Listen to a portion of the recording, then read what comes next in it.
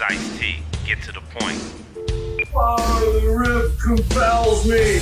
Old-fashioned, aren't I? They're calling Bon Jovi heavy metal, you know.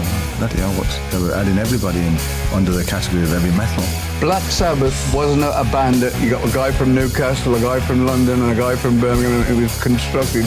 We were four local guys that I went to the same school as Tony, and we conquered the fucking world. Wait till the end. Wait until it's finished, boy. You'll love it. It wasn't my job to try to save this band. It seemed more like it was their job to try to destroy it. Spawn up something more too, did you? Ozzy fucking Osbourne. Sabbath, bloody Sabbath.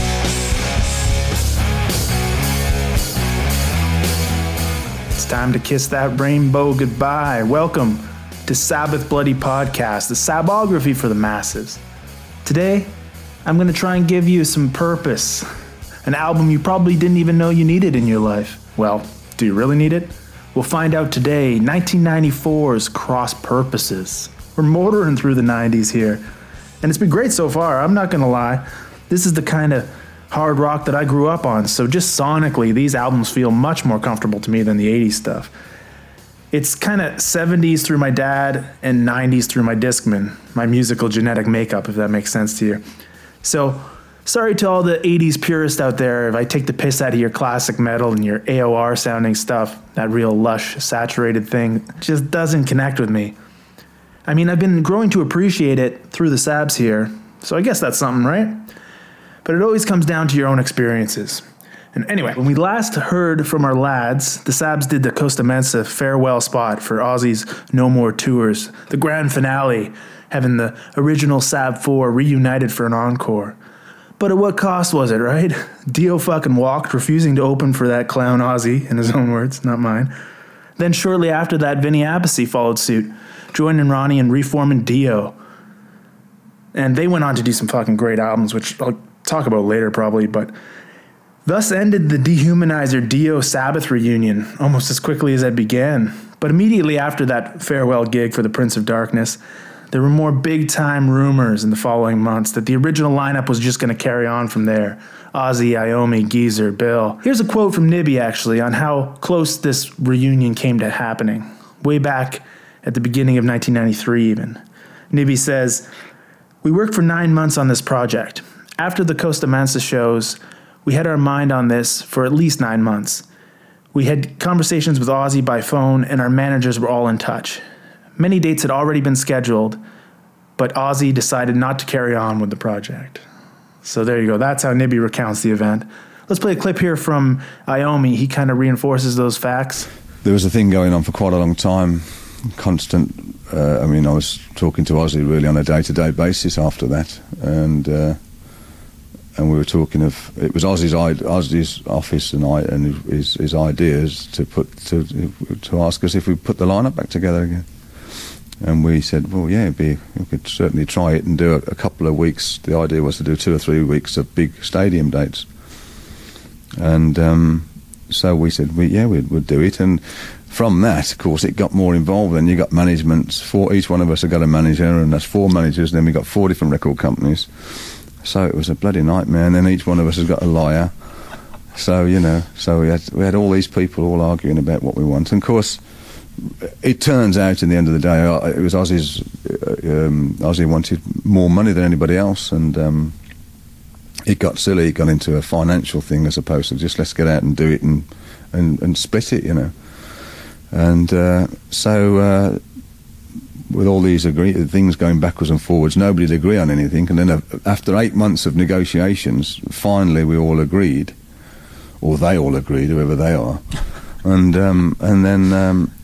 then Ozzy said he didn't want to do it. So and Bill Ward, Geezer Butler and myself had signed the contract and sent it to Ozzy, his office, and they pulled out. So that was it. So there you go. We, of course, know from last episode that Tony Boy was in a little bit of deep shit around that time too, with the child support dodging shit that landed him in the slammer. So the whole reunion was not at the forefront of his mind because of that whole thing. He actually needed to go collect his personal belongings right after the show from the Clink, and he kind of hid in southern Florida for a little bit because he wasn't able to travel, given his criminal record now. Either way, what became of these reunion rumors? Well, fucking nothing. Right now, anyway. We just lost the mighty Dio for basically nothing. as Ozzy was also back to his solo stuff pretty quickly, and his Retirement Sucks tour was not long after. So let's flash forward a little here to the next stage of Black Sabbath proper. Jumping ahead to 1993, Iommi and Butler, and the ever-faithful Jeff Nichols, of course, were all that remained in the camp. And so all too predictably, they turned to Tony the Cat Martin to revive his role as the vocal stopgap of Black Sabbath, and something that he seemed only too eager to do, as his solo album had kind of failed to make an impact. And so for the drum slot, although Iommi claims to have pursued Cozy right away too, Powell by this point was rolling with Iommi's best buddy Brian May. He didn't have to look very far to find another drummer, as one came to him. Enter Bobby Rondinelli, whose previous claim to fame included stints in BOC, Rainbow, and Bobby himself actually explains here in an interview that he was a huge Sabbath fan himself. Bobby says this in an interview with Joel McIver. I played with Doro for a while, and her tour manager, Robert Gambino, used to work for Sabbath. I told Robert that I really liked them, and that it would be something that I would really like to do. And one day I got the call from Gambino telling me that Sabbath was looking for a drummer. I called Iommi. His wife answered the phone, and I introduced myself. I said, I heard Sabbath was looking for a drummer, and I'd love to check it out. About 10 minutes later, Iommi calls and says, actually, your name was on our list. I was going to get in touch with you. We talked for about an hour. We had a few more conversations, and he said, do you want to join the band? You know, with them, you're either in the band or you're not. He said, do you like to jam? Because Tony likes to play off the cuff, and I love that stuff. I was weaned on that kind of music, Cream and the freeform bands like that. We hit it off, and that was it. The first time we jammed was in a house in Henley and Arden, near Birmingham. There was this house that the band rehearsed at, and I stayed there. All right, so it was now Martin, Iommi, Butler, Nichols, and Rondinelli. As mentioned there, they set up camp in Henley House, just outside of Birmingham, and they started rehearsing some new material. And then Leif Masses, the engineer on Dehumanizer, he also got signed on to kind of produce the next one. So they rolled it back into the now familiar grounds of Rockfield Studios in Wales. That just kind of becomes Sabbath's home base for recording around this time.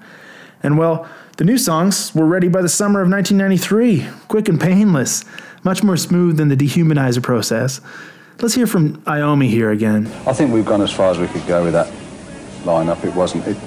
It took like 2 years, over a period of 2 years, to do that last album with him. So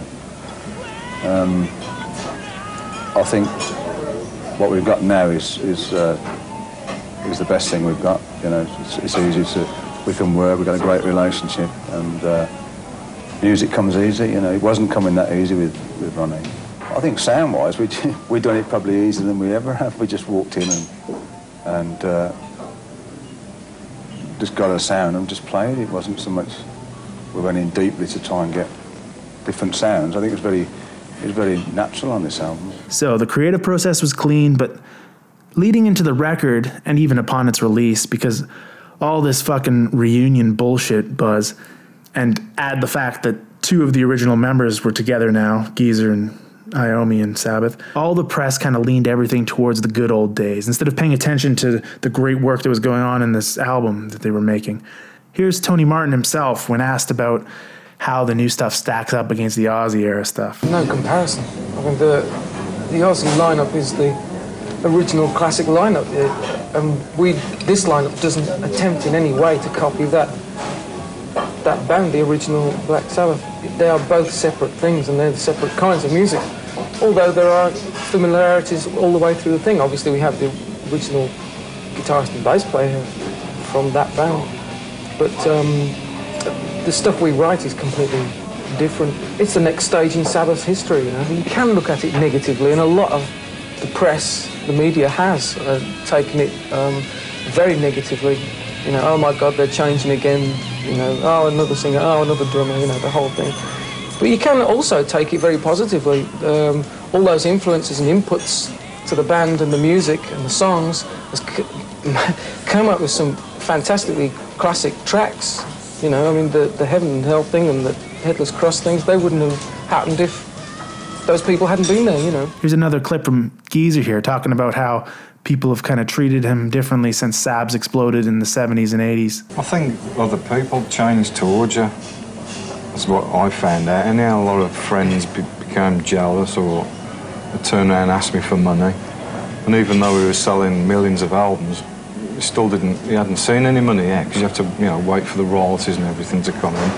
And the management problems. Management was getting most of the money that we were earning and stuff like that, so we didn't feel any different. Just sort of moved out of, say, the not very nice areas of Birmingham into an even worse area.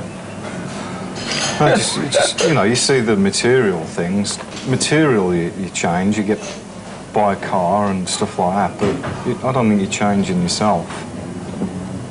Just beat the servants a bit more. So there you go. Always good to hear Geezer's voice again on the show. Actually, Geezer Butler came up for the title for this album too, Cross Purposes. But other than that, Tony Martin was again given the pen and pad to kind of write the lyrics for the new tracks here. And he took kind of a real headlines, news approach to everything. Let's hear from him one more time before we push the needle in. The way I look at it is that I don't necessarily think that they were particularly political. They were definitely about real things that was happening at the time. And that's what I've done on this album, is chosen subjects, things that are happening today. But I think there's a thread of reality that goes through the whole Sabbath thing, amongst all the experiments and stuff that the guys have done with the music. There's also been this reality thing goes through. Apart from the Ronnie James Dio period, where he did more of a fantasy type thing, apart from that, a lot of it's been real subjects, real things happening at real times, War Pigs was about war and stuff. You can't say it was political, but I tend to think it was more reality than that. And these lyrics on this album are really up to date, things that are happening today around the world, All right, that's enough setup. Let's push the goddamn needle into this one. The opening track on Cross Purposes, not too shabby at all, I must say. This is one that's a lot of people's favorites from the album too, it seems. At least I hear it mentioned a lot when people talk about Cross Purposes, which isn't that often anyway, but Eyewitness is the opener. And I wouldn't say it's my favorite by any means, but I do love the chorus a lot. It hits with this fucking badass 90s groove at times, especially on the chorus. Martin sounds great too. He kind of tries some new shit on this record right from the onset, and I can appreciate that, as it's always been my note on his vocals in the 80s that they're too same and safe in his delivery. Well, here it's different. He's definitely updating his stylings to fit in with some of the 90s trends as well. Just as Dio did on Dehumanizer, it's a more kind of aggressive approach to the vocals here. So yeah, Sabs has definitely arrived in the 90s proper, and I personally have no problem with that, but I could see why some of the more power metal leaning, like Rob Halford, Judas Priest lovers, and even the AOR crowd that loved Headless Cross, those fans would probably not like this direction they're taking. They might call sellout or whatever, but don't worry, they didn't cut their hair or anything. I mean, Tony Martin has been losing his hair since day one, but anyway, there's also a healthy helping of high Tony Martin singing parts on here too, and that lush AOR that you crave is in here as well. It's just they've added some new flavors to it. And the classic stuff is in much smaller doses on Cross Purposes. Just as a whole, it's a fucking sonically diverse album, almost to its detriment, as the album never really locks you in like Dehumanizer did, and in turn it's not very memorable as a whole. But I really like it, like definitely more than Headless Cross, which is heralded as Martin's finest. I'd put this one up with Eternal Idol, just ahead of Tear, if you can believe that. And I know I love my Tear too, but those two records just are so much more diverse and have bits of the classic stuff that I really love with the new stuff, so it's perfect for a guy like me who's kind of a borderline Tony Martin fan. Let's check out the lyrics here for Eyewitness though. I've heard it's been said that Martin lifted these themes, or at least the title, from a 1989 Harrison Ford flick called Witness, which is a film about an Amish kid who witnesses a homicide, and then fucking Han Solo has to go in and go full Amish and to protect him, and in the process bang his Amish mother. That's what I gathered from the trailer anyway. I haven't seen the film. The lyrics don't seem to portray that plot, at least. So maybe it was just a title that Martin lifted. Here are the lyrics here. Across the desert of the burning dark, a darkness which illuminates you, there's a place where you've always wanted to be, whose pleasures always did escape you. It's always been so out of reach, nothing so near has ever felt so far. Okay, let's actually push ahead on the lyrics here. It's pretty vague. Pilgrims of Sabocracy. Okay, now we're on brand. Sabocracy. It sounds like something I'd say. A sabocracy for the masses. Is that even a word? Is Martin jacking my punny dad style humor here? I'll look it up later. Hear the hounds of heaven as they bark, as you drive into the darkness. In front the future, behind you history. Caught alone in a dark night. You think, that's the way it's supposed to be. You don't believe your eyes, because all they see is lies. Alright. So maybe it is about being in a kind of Amish society, kind of sheltered from everything. But here's the damn chorus. My major beef with Eyewitness actually is that it takes forever to get to the goddamn hook, because that's the best part of the song. Eyewitness, a time and place that never dies, still frozen in time. This darkness, the only place that I can hide. Eyewitness, a dream. Still not getting as much Amish murder story vibes in there, but let's move on. This is a great opening track anyway. So then, track 2 is not bad either. On par, at least, with the opener. Cross of Thorns. This one's trying a little harder to hit that perfect balance of AOR and fucking doomy shit, like they did so perfectly on Tyr. Your Anomonde and your Valhalla even. But this one doesn't get into that realm for me. It's pretty forgettable as a whole. The clean part that Iommi plays is kind of boring as shit. It just sounds like a loop to me. I get bored easily, I guess. The ADD kicks in for me. And I don't really like Jeff's keys on here either. They're way too hot in the mix again. Those phony choir samples that he's serving up, they fucking suck. Come on, Jeff. I know you got some badass tones loaded into that Casio of yours. This is just some tacky, bad samples in here. Cue up the ones that you used on E5150. That shimmery stuff, that was actually working really well with the heavy guitars.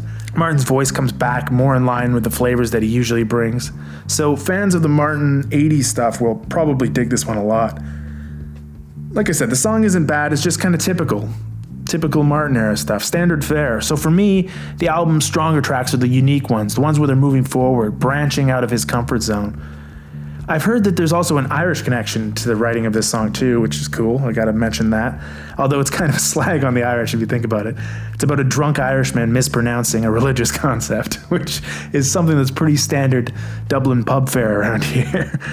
So the story that I've heard is that Martin was apparently shooting the shit with a couple of proper lads down at the pub, and one mentioned the title of the song, Cross of Thorns, probably half in the bag, meaning to say Crown of Thorns. But Martin obviously grasping for any lyrics at the time to ensure that Iommi doesn't send him packing again. He thought, Cross of Thorns, that sounds fucking cool. I'll keep it in my little idea bank, along with the plot to Witness. Anyway, it just sounds like a Christian metal band name to me, the Cross of Thorns. All ages show at the youth hall, you know, that kind of shit. Actually, a lot of this record screams Christian metal fare to me. The cover art especially. But that's the Sabs, right? Bunch of good old Catholic boys blasting lines and invoking imagery of the Dark Lord. They never stray away from the religious iconography. The album cover I think is fucking shit though. The airbrushed kind of sexy angel with wings on fire. Even though it's been revealed that it's a straight lift of a Scorpions EP cover actually, it looks like something that you see in the rack with some fucking Evanescence records or something.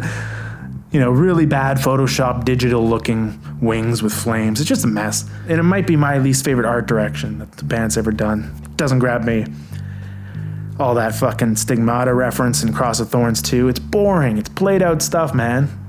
You should have given the book to Geezer, brother. I actually have this theory that Geezer doesn't like working with Tony Martin. Like, he doesn't even want to go near him, it seems. The first round, when Martin was already in the band, he made sure that they booted him, got Dio in his place before he started writing lyrics and shit. And on the Cross Purposes album, it feels like Geezer is kind of trapped. Of all the Geezer albums, other than Heaven and Hell maybe, his presence is quite diminished here. You know, it doesn't have that fucking Geezer flavor, and it should. Okay, moving on to the next track then, because so far, it's an alright album. But this track is when things fucking pick up. Psychophobia. This one really fucking grew on me.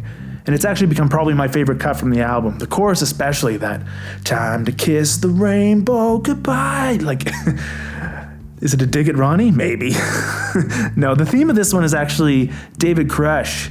The whole fucking Waco, Texas cult thing, if you've ever heard of it, which was a compound with this gun-crazy cult that was raided by the FBI, and rather than give in, they had this huge fucking firefight, and eventually the whole compound got burnt down, and all the cult members, including the children and of the said David supporters, died in the flames. It's an insane event, and that it actually in turn incited the reasons behind more acts of terror. I urge you to research it yourself. There's a great 4-part documentary called Waco, which I love. If that cult stuff interests you, check it out. I find it fascinating as hell. But the whole concept of this song, Psychophobia, is about the idea of getting brainwashed, you know?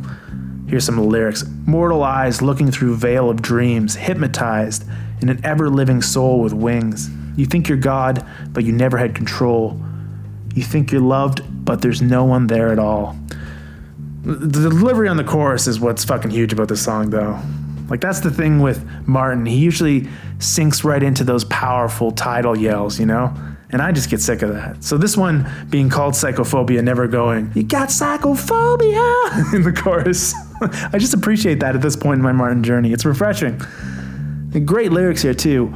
My colors all ran dry. Now I see the world in black and white.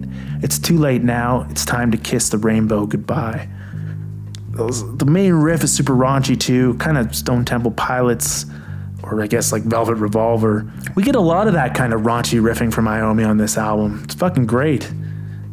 It makes one think that they might have been kind of copping on what GNR was doing, but let's not forget the whole fucking Born Again album, Zero the Hero, that was done before Paradise City, and I think the decision goes to the Sabs on that one, and any claims of stealing riffs anyway. I mean, fuck. Iommi has been doing this fucking raunch stuff for years. Pure badass riff lord here again on this album. And it never hurts having Geezer right there with him. They can't be beat when they're together. Rondinelli's playing is actually cool too. It's a lot different than Cozy or Appice, or Bill Ward for that matter, as far as your power drummers go, but it's very solid. Interesting time signatures throughout this one. Stutters in a great kind of intentional way, so you can tell he's commanding the kit proper. A little bit of that 80s big drum hangover from Bobby, though, too, when you see him live. And that's what I prefer about Appice. He likes to go with a kind of stripped-down kit. And the way he plays is far less time-stamped than Rondinelli, or even Cozy, for that matter. Mine goes Nibby, Vinny, Cozy, Rondinelli. And Cozy was ahead of Vinny before, but after Dehumanizer, fuck, that drum tone on there is killer. Tony Martin, on the other hand, here, on this album, and on the next track in particular, he's blatantly trying to get his voice into that 90s realm. And it's more apparent with the singer, of course. Cue the Lane Stanley, Jerry Cantrell fucking droning harmony vocals on the next song, Virtual Death. A straight-up Alice in Chains lift vocally. I can't defend the cat in the same way that I do defend Iommi's riffs. It's cool for one track to feed off what's hot in music. And Alice would have been huge at this point. It would have been on the fucking singles soundtrack, I think, by that point, with Wood. So there was no escaping that junky vibe creeping into some songs. So I give it a pass, but really, if they did the whole album like this, it might be fucking hacky, let's be honest. But Alice in Chains, they copped Sabbath style tenfold compared to what they're doing here. It's kind of cool. An artist so inspired by someone inspires the artist that inspired them, you know? It's fucking sneaky in the tail. I don't know what the good metaphor is for it, but anyway, Virtual Death is fucking cool in my books.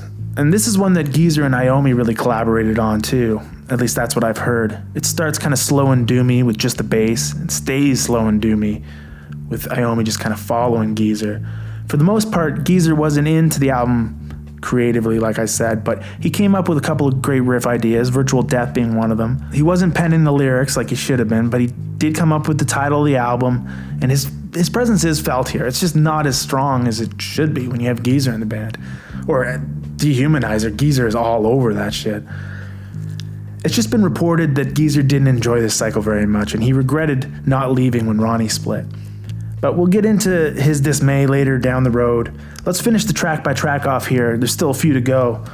The next three, really, or two, the next pair of songs are pretty bland and forgettable to me. First up is the worst of them. Hell, this might be the worst Sabbath track.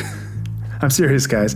Immaculate Deception. Definitely the worst on this album. And I'd be hard-pressed to find something more bland as far as a Sabbath track goes in their whole catalog. I mean, outside of some of the rehashing shit that they come up with Rick Rubin later, Immaculate Deception, Jesus, just the song alone is cringeworthy. I hate saying it. On repeat listens, this one has always been just a straight up skip for me. So you can go check out Immaculate Deception on your own time and deep dive into it. It doesn't catch me at all, so I'm just going to move on to the next one here, which is a straight up kind of Martin ballad on this record, which these things never send me, but if I look at it unbiasedly, it's no worse than No Stranger to Love or Feels Good to Me. I might like it a little more than both of those. The track's called Dying for Love, some kind of solid bluesy lead playing from Iommi too. If you're into that shit, you'll love this one. Let's look at the lyrics here, because try not to soak your panties on this one, because even though it's a pretty fucking song, a nice little ballady kind of feel, it's about the problems in former Yugoslavia, the armies and the refugees and the Muslim cleansing that went on there. So it's not a happy ballad to sing to your loved one or play at your first dance on your wedding. Can you hear the people sing their song? To tunes of glory they move as one. Refugees of liberation marching on. Sing your song, rock the nation, right of wrongs. When you take a life and steal its shadow, all that's left is humanity. It's getting closer. Change is bound to come. There's someone out there holding the candles to the sun. Then an answer says that peace will come around. Stand in line, take your time, and be proud. All right, so there you go. In that way, I mean, Dying for Love is all right. It's just boring, I guess, musically. If you're in the mood, it works. And I like the lyrics. I like the fact that they're trying to do something kind of political there. Back to the really good tracks from Cross Purposes, though. Let's go back to Eden. Yeah, right away. The next track, you can see it's going to be that religious stuff again by the title. In the Garden of Eden, baby. There's still a few more of them in this vein, too. It kind of takes over the concept of the record. I mean, cross purposes, crosses, religion. It's Martin's safe zone, too. Back to Eden is pretty strong, though. Once it gets going, it builds us out of the lull that Dying for Love put us in, and it sets us up for a nice close to the album. Theme-wise, do I really have to explain the whole Adam and Eve bullshit? No. Let's go to the next song, too. One with a little more real-life themes, because that's a really cool thing about this album. And this is a real fucking metal theme, too. Infanticide. That's always fun to sing about, right? The Hand That Rocks the Cradle. This one was actually the fucking single, too, which is funny given the themes. The song starts out clean and reflective, but it's a dark as shit song. Check out these lyrics. Young life, too young, whose eyes are choking. Can't rest, can't sleep, for dreams to set you falling. Don't feel the hunger, can't drink no holy water. No light in those eyes, no place for dreams at all tonight. When the hand that rocks the cradle is the hand that holds the knife, and the knife that cuts the cable kills the spark that feeds the life. That's a pretty fucking powerful, cool line there. No grave could be deep enough down in hell if we were able. The veils of life pushed aside by the hand that rocks the cradle. It's super dark shit. This song is actually about Nurse Beverly Alate, who is an English serial child killer, convicted of murdering 4 children and attempting to murder at least 3 other children. And you know me with this serial killer bullshit. I love diving into this. Beverly was a pretty nasty bitch, too. She administered large doses of insulin to at least 2 of her victims, and there was a large air bubble found in the body of the other, so she had obviously been tampering with the lines going into these kids. Police were unable to establish how the attacks were carried out, but in May of 1993, the Nottingham Crown Court sentenced her with 13 life sentences for her crimes against humanity. So, there you go. Lovely stuff for a hit single, right? Jesus, lads. Musically, it is single material, though. The main riff on this one, that you got to declare. Power of the riff compels me. Yeah, the power of the riff is in this one. Another favorite cut of mine from this album is the next one. And this really drives home that this is the fucking newspaper. Another one that Martin ripped straight from the funny pages. The next track here is Cardinal Sin. Here I have a brief summary of the track here from Tony's book. He shouts out the track's relevance really in a post-Boston Globe spotlight world, I guess, where priests are not held to the unfallible level that they were, especially in Ireland, where it's taken folks a little longer to wise up to their humanity. Tony writes, Cardinal Sin was a song about a Catholic priest from Ireland who had hid his love child for 21 years. That would be a very topical song right now with all the stuff that's been going on recently. The song isn't heavy-handed on fucking pedophilia shit or anything like that. That's just something that one's head would automatically go to nowadays. So a lot of the YouTubers that I've seen analyzing this song are quick to say that it's about priests fucking little boys, but it's not. I don't think the Sabs would ever be that bold to come out and do a track directly like that. They're already under enough fucking scrutiny as it is for the satanic shit. The story is about a priest hiding the fact that he knocked up somebody when, of course, he was sworn to celibacy. Michael Cleary is the lad that it's based on. He was the high-profile case that they're referencing here, the Catholic priest from Ireland. He actually preached the importance of celibacy in the church while secretly fathering several children with his housekeeper, as he called her. So it's the hypocrisy of the clergy, really, or one questioning the moral high ground presented by the church. It's not necessarily the pedophilia that's going on there that they're commenting on. There are so many fucking negative effects that whole dogmatic system has on these people being held to this higher standard, like they can do no wrong. It's fucking bullshit. They're humans too, and they're dirtbags. Just like the rest of us. And some of them are fucking vile and worse. So here's the lyrics anyway. Where do you go when the consequence takes over? Do you crawl to your corner and cry? Do you imagine that no one would notice? Just a secret to take when you die. All the world's watching you. Every tongue is screaming, sinner. How are your dreams? Do they claw at your sleep, making darkness a place you despise? Where is the God that once was your strength? Are you sure he was there from the start? Still scathing as all hell towards the men of the cloth here. Martin taking an interesting viewpoint in the context of the song. I don't know if it reflects his own views. It kind of just sounds like judgmental towards the priest's action in a kind of a righteous way even. Are they disturbing the priest again, or is he siding with the masses saying that this priest needs to be fucking lynched? I don't really know with Tony Martin. I've heard that he was raised Catholic and stuff, but I don't really know if he's atheist at this point. Regardless of the execution of the themes being a little heavy-handed for the particular non-story that the Mike Cleary deal was to me, he was just a dude, and dudes like to fuck. Who cares what he preaches about? It's not like he was doing something really bad like some of the other ones. I do love the song, though. Musically, it's probably the most interesting integration of Jeff Nichols that we've gotten in a long time here. Just epic fucking cashmere stuff here. Cardinal Sin. Go check it out and fucking turn it up, too. And then that brings us to the closer of the album, Evil Eye.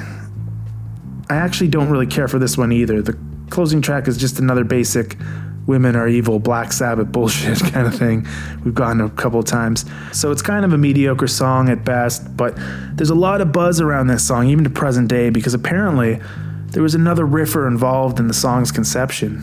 Mr. Edward Van Halen. That's right. Lita Ford isn't the only thing that the two riff lords shared. EVH wrote a song with Iommi. And let's just read from Iommi's book here for context on Evil Eye's creation. Like I said, I don't really like the song, but it's a full fucking yarn, so let me have a drink here first. Okay. Evil Eye was a track that we were working on when Van Halen were playing in the NEC in Birmingham. Eddie got in touch with me and I said, we're rehearsing and we're writing a new album. He wanted to get together, so I picked him up from the hotel in Birmingham and we drove down to Henley and Arden where we were rehearsing. We got him a guitar from the local music shop, one of his models. He had a jam and he played on Evil Eye. I played the riff and he played a great solo over it. Unfortunately, we didn't record it properly, and our little tape recorder that we had never got the chance to hear it either. It was a funny day. Eddie said, "Don't you want any beers? Can I pick some beers up?" I couldn't drink because I had to drive him back to the hotel, but we picked up a case of beer, got to the rehearsal place, and he was legless by the time we left.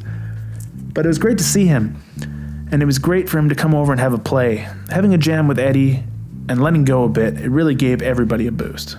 So there you go. And tons of people talk about how they think it's Eddie still on the actual track, but it's not. It's clearly Iommi's playing style throughout. And to further add to the lore of Evil Eye and EVH connection, just last year even, Tony Martin posted on his Facebook page that he had found the original cassette, the recording of Eddie's solo, and confirmed that he helped write Evil Eye. In the post too, Martin went on to say that he's not able to share the recording due to the fact that he doesn't own the rights, though he hopes to find a way to release it along with a book and DVD someday, so the full story can be told. A bit of self-promotion there. I'd be stoked if Tony Martin comes out with a fucking book. He needs to, like a proper Iommi style one. Right some of these wrongs. Let's just hope that that's a companion piece that comes out with the Forbidden remix that we've been promised. I'm getting closer to Forbidden, too. I was hoping that the fucking thing would be remixed by the time I was going to dissect it, but we'll see.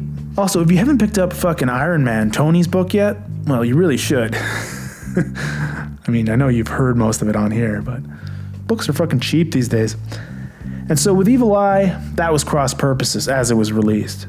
There was one bonus track as well, one called What's the Use, which is kind of an interesting track. It doesn't really go anywhere, but it's fast as shit if you like that kind of thing.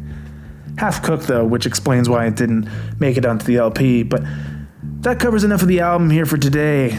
Not the strongest offering in the grand scheme of things, but I very much enjoy cross purposes, especially as a 90s hard rock guy. It's leaning towards that more. So check out cross purposes, especially Psychophobia, because that fucking song rips. And Virtual Death is cool. Yeah, just give the whole thing a spin. It's great. Okay, so I guess we can get on the road with this one now. It is a funny story. I think those stories are kind of best in the caravan. So, for the first time in Sabbath history, the album was released simultaneously as the tour rolled out. February 8th, 1994, Sabbath starts off in the States, in Connecticut, with some heavy fucking hitters in the support slots here. First, you get Morbid Angel, so some legit fucking death metal there, and also the mighty Motorhead. So this would have been a heavy as fuck tour to witness. And the band was back to playing fucking ballrooms and theaters, smaller venues, which I also would appreciate. The first one is a club called The Sting, and there's a lot of dates here too. That in Toad's Palace or Toad's Place. Like they play the same fucking cycle for the next few records. Staying in the States, but here there's a lot of dates too. They stay in the States right through mid-March. Iommi writes in his little book about sharing the road with Lemmy. So I gotta read some of this. Lemmy stuff is always great for the show. We're hardcore fucking Motorhead supporters here at Sabbath Bloody Podcast, are we not? Make sure you check out Motorhead Monthly too, that podcast. I've actually kind of lost the thread there. I have a couple of episodes that I need to catch up on, but those lads are great. So Tony writes in his book, Motorhead supported us in America. Their singer Lemmy is a real character. Of course, there's no food on the rider at all. It's only booze. You walk past their dressing room and there's nothing to eat, but there's all this wine and Jack Daniels and beer. They are the epitome of rock and roll, and it just goes on and on and on with them. I never forget seeing the guitar player Phil Campbell at the side of the stage once. He threw up, and the next minute he was on stage playing away. Core blimey. How do they do it? How do they cope with that? Their bodies must be indestructible. Lemmy is probably going to die on stage. I certainly don't see him settling down in some old people's home. He used to go into their tour bus, and he'd get off in the same clothes the next day, and on the stage as well. Motorhead. They just lived like gypsies, really. One funny story I heard about Lemmy, as he was playing, he said to the monitor guy, "Can you hear this horrible sound coming out of my monitors?" The bloke said no, and Lemmy went, "Neither can I, turn me up." I love Lemmy. So Tony had some good crack there with the support acts on this swing, but apparently he wasn't digging what the cat was bringing this round. At least he chooses this chapter in his book to kind of start slagging Tony Martin. So we got to read this, right? One time in America, during the Cross Purposes tour, his lack of stage presence and star quality, or whatever you want to call it, became painfully clear. Right in the middle of the show, Tony decided to run along the audience, between the stage and the barriers holding the people back in the front. He jumped off the stage to start his run, and then the security guy grabbed him and tossed him out because he thought he was a fan. "But I'm the singer." Yeah, right. Things like this would never happen to Ozzy or Ronnie, but you couldn't complain about Tony's voice. That was just great. He'd get on and do the job. He never missed a show. Tony was a nice guy as well, and he stuck with it for 10 years. So there you go, a little bit of respect at the end, but he's definitely taking the piss out of Martin's stage presence. And so the US swing goes well. Next they decide to take Japan on. 5 big proper gigs there. This must have gone over well too, because Japan fucking eats metal for breakfast. They would have loved this Martin Rondinelli stuff too. Back to that cheesy metal look. So those go off well. And then they swing back home to the UK for a few gigs, then a proper European one with new support in place. Godspell and Cathedral. I fucking love Cathedral. Check them out. Fucking wicked doom metal from the 90s. Great choice for an opener for Sabbath too. 2 solid months like that. No real cancellations or drama pop up here in the tour diary. Although you can witness how smooth it went really, because on the 13th of April 1994 they recorded their Cross Purposes live video and album. Black Sabbath's only official live album with Tony Martin. It wasn't released until fucking 1995 with a CD and VHS kind of tape thing that's completely out of print now, but we have this wonderful thing called YouTube where copyright law only seems to affect fucking podcasts that don't make any money. You can watch the whole fucking thing on there for free, and it's a cool set list. Let's have a look at it. Time Machine, so still some love for the Dehumanizer stuff. Children of the Grave, Eyewitness is a new one that creeps in. The Mob Rules, Into the Void, Anno Mundi, Black Sabbath, Neon Nights, Psychophobia, thank Christ that's in there. You gotta play that song live. The Wizard, Cross of Thorns, Symptom of the Universe, a drum solo, Into Headless Cross, Paranoid Heaven and Hell. And this is cool. So the Paranoid Heaven and Hell to close the set, and then the encore is Iron Man and Sabbath Bloody Sabbath. That's cool. Holy fucking shit. I'd take that over seeing Paranoid before I start queuing to get out. It's a great DVD too. I don't get why some people slag this concert. I think it's badass. Anyway, they continue through Europe from there. However, for whatever reason, Bobby Rondinelli leaves the band after the June 11th gig in Finland. There are rumors that Bobby was being a little bit of a diva on this European swing, demanding too much from management as far as the rock star perks come. And that was the reason why he was asked to leave. But he does return later, so it mustn't have been that bad of a deal. There wasn't any serious drama or anything. But the tour did go on. Here's a quote from Iommi's book talking about who they brought in to take Bobby Rondinelli's spot. We were to finish the tour with a couple of shows in South America, and I was talking to Bill, and I said, "We're doing South America next." He went, "I'd love to play South America." "Oh, you would want to do that with us then?" "Oh, yeah. Blimey." He said, I always write, "Blimey," just every paragraph. It's like a fucking punctuation problem. He said, "What do you want me to do? Meet you there?" He didn't know any of the songs with Tony Martin, so I said, "No, you've got to come to England and rehearse." "Oh, all right then." He came over, we rehearsed, and he was great on the old Sabbath stuff, of course, but he struggled a bit with newer songs like Headless Cross. It was Geezer, me, and Bill, so we almost had the whole lineup together. So we almost had the old lineup together, plus Tony Martin. Off to South America with Kiss and Slayer on the bill, as well as a few others. We got on the stage in front of something like 100,000 people, and the pressure was on. We got by, but at the end, in order to keep going, we ended up only doing songs like Iron Man and War Pigs, the stuff that Bill knew. So there you go. Nibby's back. 3 of the original 4 fucking Sabbath members. How Sabbath is this, dude? Basically a reunion. At the end of the Cross Purposes World Tour, after the Monsters of Rock's gigs in South America that we just mentioned there, despite it seeming like things were getting closer and closer to that original Black Sabbath lineup, it's around this time that Geezer fucking walks, with Bill following suit soon after. I don't really know where Nibby goes. He just kind of seems to appear and disappear at will. Even to this day, he's kind of the wild card. However, Geezer's departure can kind of be attributed to one single event, an album actually. The Nativity in Black tribute album. You guys probably all know this one. It's a great fucking Sabbath tribute. I remember it being big shit when it came out. Covers from COC, Ugly Kid, Faith No More, Sepultura's in there. Type O does their infamous Gothic Black Sabbath rendition. Therapy from fucking Northern Ireland. White Zombie. It's a great project. I love this CD to this day, and I loved it as a youngster too.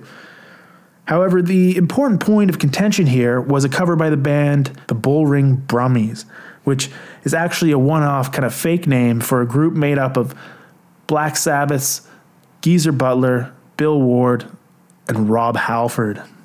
According to Tony Iommi at the time, he was also intended to be on there. It was intended to be fucking Black Sabbath with Halford as the singer. They'd even laid all the tracks down for the song, and then the old label IRS intervened. They would not permit Iommi to be included, so he thought the project was dead when he mentioned this to the other lads. But they went ahead and did it. And now I've mentioned before that Geezer was managed by his wife, Gloria Butler, who'd also assumed kind of a role in Sabbath's management at the time by association. Remember back at the Costa Mesa games when Tony was thrown in the slammer, it was Gloria Butler that was negotiating his release. So she was as much a Sab's handler as she was Geezer's handler. However, a riff was created when they proceeded with the whole Bullring Brummies cover, with Scott Weinrich of The Obsessed replacing Iommi on the tracks. Upon discovering this, Iommi fired Gloria Butler from the Sabbath manager spot, prompting Geezer, of course, to side with his little Yoko Ono and quit Black Sabbath. Yet again. Fucking Spinal Tap, anyone? I think he's right. There's something about this that's so black. It's like, how much more black could this be? And the answer is none. Geezer would go on to work with Ozzy again on his 1995 release Osmosis, as well as his own project, Geezer, GZR. And around this time, too, he quite publicly slammed Sabbath and Iommi after leaving, stating that he has no intention of ever playing with Black Sabbath again. So, I guess that's where we'll leave it today. I expected to be disappointed with the Cross Purposes album after I'd fallen head over heels for the fucking Dehumanizer Dio reunion. I certainly thought I was done with Martin. I mean, I enjoyed Tear, but I felt like it kind of did its thing. I was much happier to move on to Dehumanizer and Dio again. But Cross Purposes really fucking surprised me. I'd say it's equal to Tear, if not better. I like the variety on it too, because Tear was very focused, kind of one lane. Dehumanizer is very focused. It's amazing, but it's very focused. This one is kind of more interesting if you just pick it out and place tracks from it from time to time. But there's still one more 90s proper Black Sabbath record to go here. And there's also a couple of bonus tracks before the new millennium hits. Join me next time, won't you? It'll be a fucking 90s wrap-up of sorts. And the record that everyone hates, Forbidden. You fear me. As always, Twitter, @SabbathBloodyPC, email sabbathbloodypodcast@gmail.com, iTunes, subscribe, leave a review, and of course, Bog Blast every last one of you.